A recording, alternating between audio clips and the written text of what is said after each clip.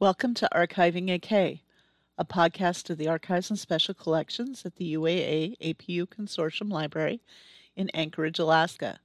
We're here to talk about what we do, what our researchers are up to, and to give you a closer look at the world of archives. This is Arlene. I'm one of the two archivists here at the Consortium Library. We're celebrating Archives Month, October 2021, by rebooting our podcast and recording and releasing 2 to 3 podcasts each week throughout the month. In this 5th episode of the podcast this month, I'm talking with Desiree Ramirez of Wrangell St. Elias National Park and Preserve and Alyssa Gardner and Chris Warner of the Great Basin Institute. We cover a lot of ground, geographically and intellectually, in this podcast, so I'll get out of the way and switch over to the introductions. Hi, my name is Chris Warner. I am Director of Development for the Great Basin Institute, based in Reno, Nevada. And hi, I'm Alyssa Gardner, and I'm a Research Associate Program Coordinator with the Great Basin Institute, based in Las Vegas, Nevada. My name is Desiree Ramirez. I'm the Museum Specialist at Wrangell St. Elias National Park and Preserve. Great, thank you all. So, since we started out with the Great Basin folks, people might be saying, what's the Alaska Connect for Great Basin? So tell us a little bit about Great Basin and what it is you do. Yeah, thanks, Arlene. So Great Basin Institute is a 501c3 nonprofit organization. We were founded in 1999 at the University of Nevada, Reno, by our current and only executive director, Jerry Keir. He developed the Institute with a colleague from the biology department. He was an environmental literature PhD candidate to provide an opportunity for UNR students to apply the skills, the knowledge, the experience they were learning in the classroom and in the laboratory in a real world setting. State of Nevada is anywhere from 88 to 90% public land. So we had a huge laboratory essentially to work with. And so 20 plus years ago, the Institute was a field studies organization. We carry that mission of education and professional development forward. Over the years, we've developed a number of different service programs, ranging from our field studies and visitor services programming to a conservation corps, and our individual placement program or research associate program, which 15 years ago consisted of a small handful of interns. Today, all based in the state of Nevada, I might add. Today, we boast about 150 to 200 research associates annually, working in 10 different Western states, including the great state of Alaska. Wow, I didn't realize you were that big. That's just really impressive. So, since you started it, we'll segue on in. Tell us a little bit about some of the Alaska projects you have going on. So I can jump on that one. This is Alyssa. So, we have the project with Desiree here, so I'll leave that one to her to discuss. But we do have a few additional projects going on up in Alaska. Another project specifically focused on archives with the Alaska Regional Office and the National Park Service. The original project was looking at 420 linear feet of archival material to go through. So rehousing, storing collections, falling within those Park Service standards. And then I believe there's an additional project with that's looking at 150 additional linear feet. That's a lot of material. I'm just doing the math. Holy moly, that's a challenge. Yeah. And then the other projects we have currently going on are in partnership with the Fish and Wildlife Service up at the Alaska Regional Office. One that is pretty relevant to this topic is working with an archaeological collection, also in partnership with the University of Alaska Anchorage. So that's an archaeological collection that is from a site called Periwinkle Mound. And that consists of 30 boxes of sea mammal and fish bone that this person is working through. So kind of an interesting project. And Then we have a few other projects going on that are more on the communication side of things. So we have a public affairs and communications specialist research associate working out of the regional office. And we also have a climate communications specialist research associate. So more focused on public affairs, outreach, developing different products for audiovisual projects, electronic communications. So they're managing social media platforms as well. One very specifically looking at things related to climate change and migratory bird impacts. Okay, now this brings up a question for me, because Great Basin started out primarily as finding a place for you and our students. But so who's eligible to get jobs like this through Great Basin? Who is eligible to go for these research associate positions? Is it still limited to university students? Alyssa, please feel free to chime in. No, the short answer, Arlene, is no. We recruit nationally for all of the positions that we advertise. And one thing that we really try hard to do is advertise each individual opportunity so that we can highlight its uniqueness in terms of scope of work, but also the skill set that we're looking for. So for the project that we're working with Desiree on, we will write up a position description and post it far and wide and look for the best candidate for that particular position. And if a particular archival collection was focused more on photographs or maps, then another resource, we would try to find someone who perhaps had a particular interest in that field. Gotcha. In the case of the project with the Fish and Wildlife Service and the university, we're actually hiring, I believe, Alyssa, it's a graduate student. Is that correct? Or undergraduate to do the work. So they will be, going to school while simultaneously working on this particular project. Okay. So Great Basin has really just expanded beyond the immediate kind of academic student experience then, if I'm following. That's correct. I mean, one of the things that's helped our organization to grow is we're trying to find support projects that fit our mission, and that is to do, science-based, sometimes landscape level projects. And we want to work with individuals who also share that same desire. So much of the work that we are doing in the archival world has come through project partner to project partner communications. And Desiree, you may be able to speak to this some, but the real truth is our work in Alaska actually started at Yosemite National Park. They had the resources and the space and some GBI research associates, and accepted a collection from Glacier Bay National Park, which was processed at the facilities in Yosemite and then returned to Glacier Bay when it was completed. So, that then led to individuals at Glacier Bay understanding what kind of experience they could have partnering with Great Basin Institute. It must be a small circle in the archival world, because we have folks at multiple parks in the Intermountain region of the Park Service, in Zion, Bryce Canyon, Yellowstone, at the Chaco Cultural Heritage Site in New Mexico, all spread by word of mouth. When I got started with this organization, I had in my mind that we were focused on natural resources, and I've learned a lot working in this position that we've expanded a great deal to cultural resources.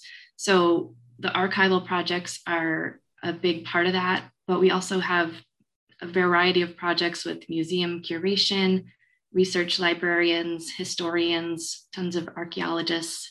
So it's really exciting. It is. That's a pretty broad variety of things to manage too. Over at Wrangell St. Elias National Park and Preserve, we have about 800,000 records that are stored here and at our regional office in Anchorage. As a staff of one or a lone ranger, I tend to focus on data management and research requests. This does not leave a lot of time to process our backlog collection. So the partnership with Great Basin Institute is an amazing opportunity to showcase our collections that usually do not see the light out of the basement. The Archive specialists will be working on 3 different collections: the aerial photograph collections, our oversized maps and drawings, and our historians' records. There's a few different outcomes we're looking forward to this. One of them is processing 75 linear feet of records, creating a finding aid for these records that will go online for students, community members, and outside researchers to access, and also working on outreach and education for our collections. The GBI archive specialists will participate in year 1 of this 3-year project.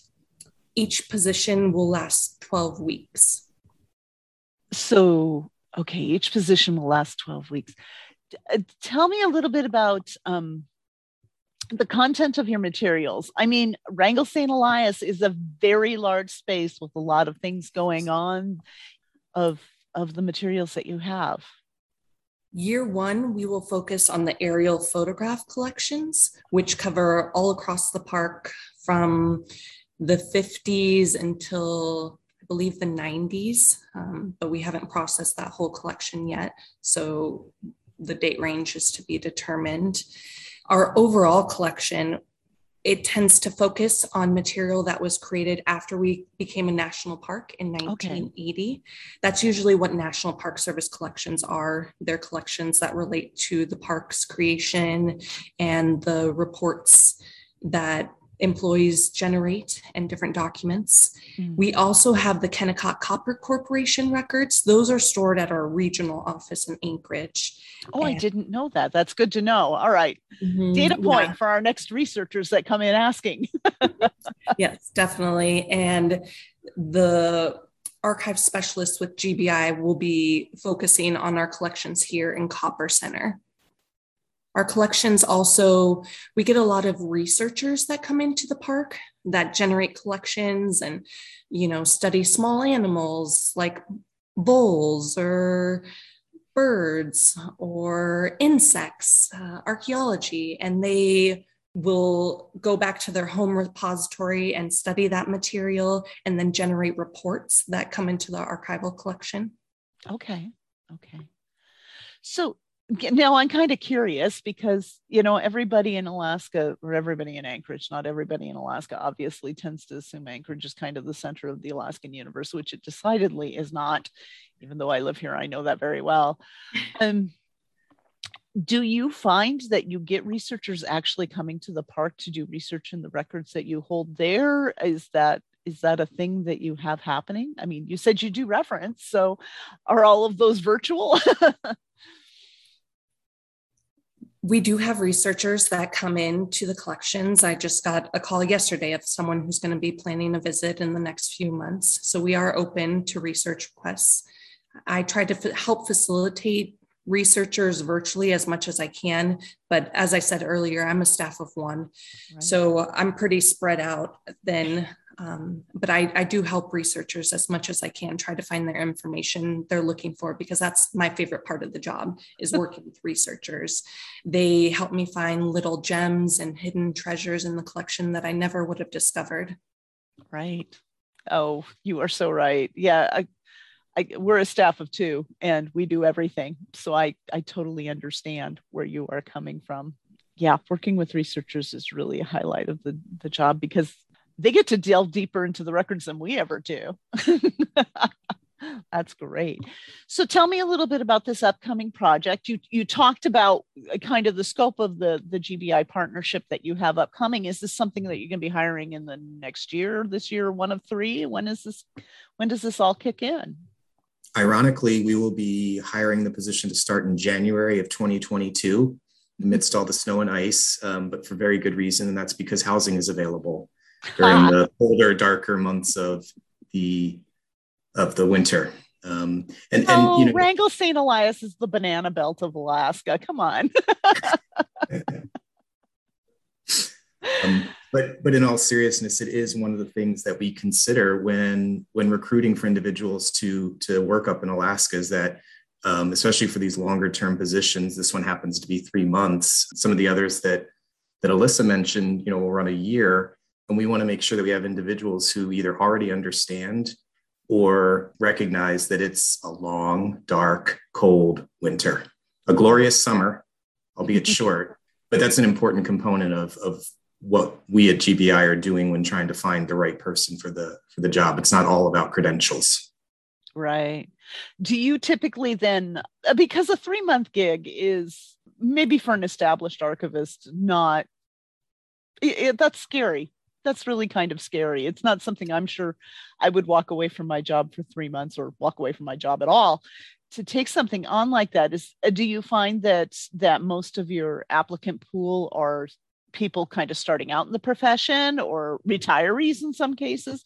Who do you kind of see that go for these relatively short-term jobs? I was going to defer to Alyssa because she does a lot more of the recruitment at this point. Yeah, so I think what you said is on point. For these shorter term jobs, they tend to be a little bit more entry level. So people looking at building their career in the early stages, or, maybe they just haven't dipped their toes in a particular kind of collection or site that they're really interested in working at. So we get some variety, but yeah, I'd say for the shorter term ones, they tend to be a little bit more early career. Mm-hmm. Okay. Well, that's good because it's sometimes hard to get early career experience without volunteering. And if housing comes along with it, so much the better. That does make that decision a little easier. I want to add to the discussion about outcomes that Desiree made earlier. Oh, okay. So I think for Great Basin Institute, one of the outcomes from the partnerships that we enter into, and for more specifically, the research associates we hire, is to hopefully prepare them for a career in civil service, potentially with the agency that they're working with. But I think the other thing that I've learned over my 15 plus years with GBI is that a number of people have walked away saying that is not the career for me, or I cannot work within a bureaucracy and would rather go to an NGO or to a museum in this case. And I think that's a really valuable opportunity that, even a 3-month position can open your eyes to. Right. Yeah. We don't often talk about the value of these kinds of things for that purpose, but it's really true. And if it's best to discover that before you either just, commit yourself to a long-term position or even potentially, go into thousands upon thousands of dollars of graduate school debt to get a degree in a field that you think, maybe I want to go somewhere else with this. Right. It doesn't mean you can't do good work while you're there, but it might be that teaching experience to say, all right, that was interesting, but I want to go this way, or there may be some aspect of it that you really then decide that you kind of want to hammer home in. Hey, Alyssa, without putting you on the spot, can you speak to the success of conversion from RA to agency positions? Because I think that would be a good thing to highlight. I'll give it a shot. Sure. So yeah, in the context of outcomes, because we partner with so many federal land management agency type positions, and a lot of times it might be the goal for a research associate or another sort of program member participating in our programs to ultimately have those kinds of positions, which can be difficult to come by, difficult to navigate the federal hiring system, as you probably well know. So, but we've had a lot of success in that realm, and we do kind of call them our GBI success stories when folks are able to move on from a position with us into a federal position. And it happens quite a bit. It's happened countless times since I started my position about 3 years ago, working with research associates. And there's, a great advantage underlying one for just working at these public land site, getting familiar with the systems. And then there's also some opportunities depending on our project agreements to get hiring authorities, which might help folks move into these roles. Gotcha. That's wonderful. So with the upcoming ones at Wrangell St. Elias, you're planning to hire in January. Is that what I heard you say? That's coming up. Yes. Where do people find out more if they're interested in a project like this? How do they find out where the jobs are? I can speak to that as well. So our website is just www.thegreatbasininstitute.org. Has the in front, which sometimes throws people off. I'll be sure to put that on the site with the podcast so people can click directly on it. So of course, we list our jobs on our own internal job board there, and try our best to start posting positions at least a few months out if we have all the information available. And we also post our jobs externally. So you might see us on job boards like Texas A&M, conservation job boards are two major ones for positions within the archival world or other kind of cultural resources type positions. We expand to other job boards. So you might see us out there, but you can always find our listed positions on the Great Basin Institute's website. Okay, that's good. And I will encourage you, as a side note, because it's run by a friend of mine, to consider Archives Gig and getting the word out to the woman who runs Archives Gig out of the University of Wisconsin. I do believe that's on our list. Oh, good. Probably better utilize it. I got to tell you, it is currently it's probably the preeminent site for finding archives jobs. I mean, it's what most people I know consult if they're looking. Is there anything you really want to highlight still that we haven't talked about, Desiree? Is there anything specific to what you've got going on in terms of your materials that you want to say, hey, look, we have this really cool stuff? I started this position in 2017. So I've mostly just been trying to stay above water and make sure all of our annual reporting documents are completed in a timely manner and loan agreements. And so I'm really hoping that this partnership allows us to share more of the collection and that we will be able to highlight different aspects of it and share it with community members and get that education out there. So that's what I'm looking forward to, is that next year when we talk to you about year 2 of this project, we will be able to show highlights that have come out of our partnership with GBI. Oh, and I love the concept of a follow-up in about a year. I think I am on for that. That's a great idea. Sign me up. Your partnerships in Alaska, and are your partnerships really kind of federal government agency focused, or do you work with NGOs on projects? Yeah, thanks for the question, Arlene. And I mean, historically, they have been predominantly federal agency land and water management partners, but that's largely because they have the deepest pockets. But we absolutely love to support and work with fellow NGOs of any size, state agencies, local agencies. We're getting into grant writing more and more. Sometimes we can serve as a recipient for a grant that a state agency isn't eligible for, or only a NGO is eligible for.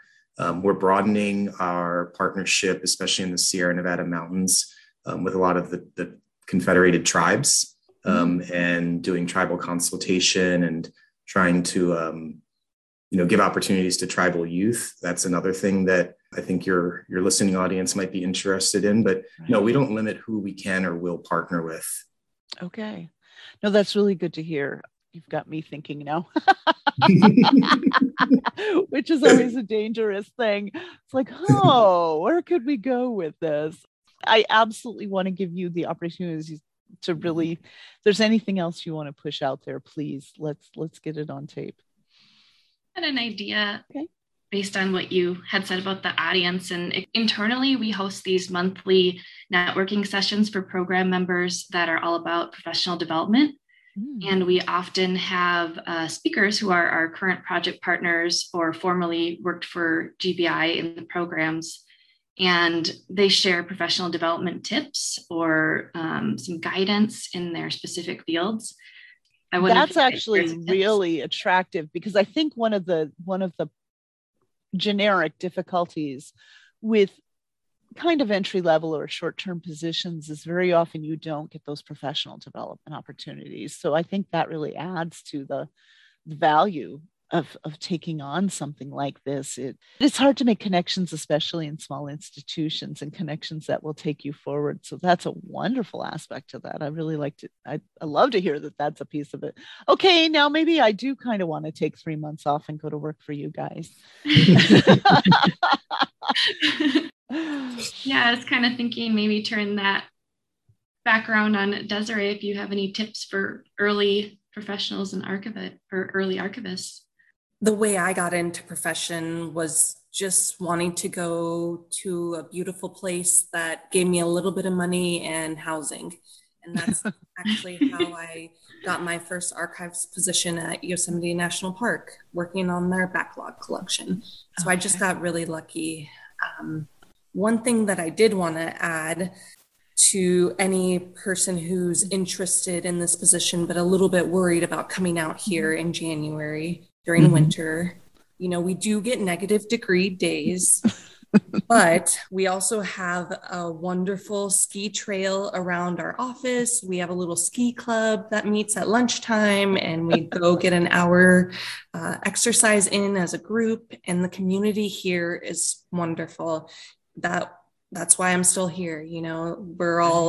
We all work really well together, and everyone's supportive. And if you're coming out here, you want to be here. And so people are willing to help you make it through whatever you're going through so that you can make it to the beautiful spring and see the sunshine again. So that's a Californian talking. There are people who do like winter.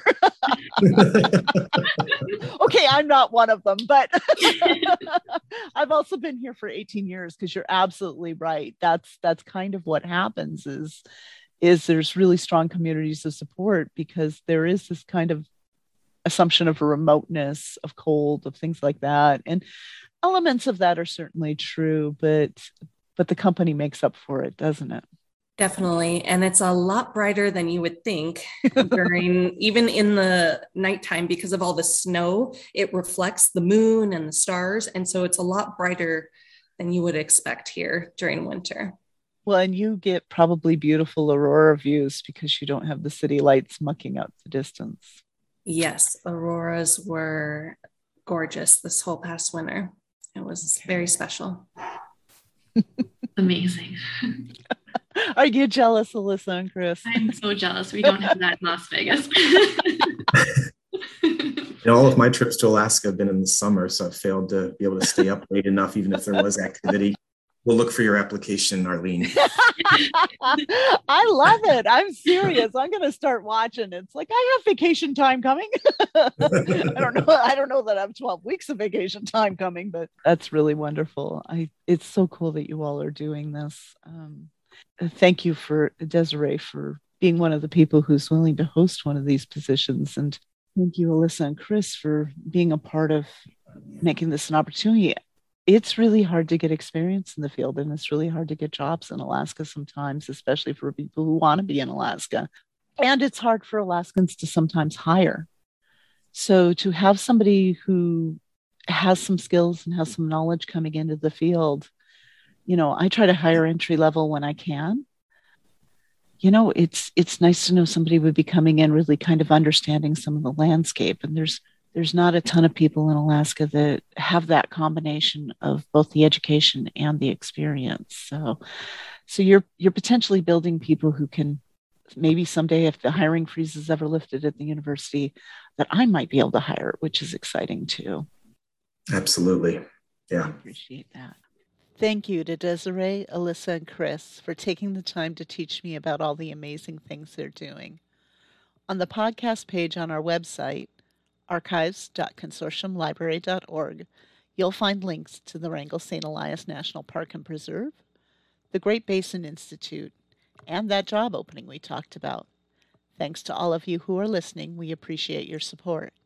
Be sure to keep an eye on our podcast page to catch up on other episodes and for the podcasts we will be releasing throughout the month of October.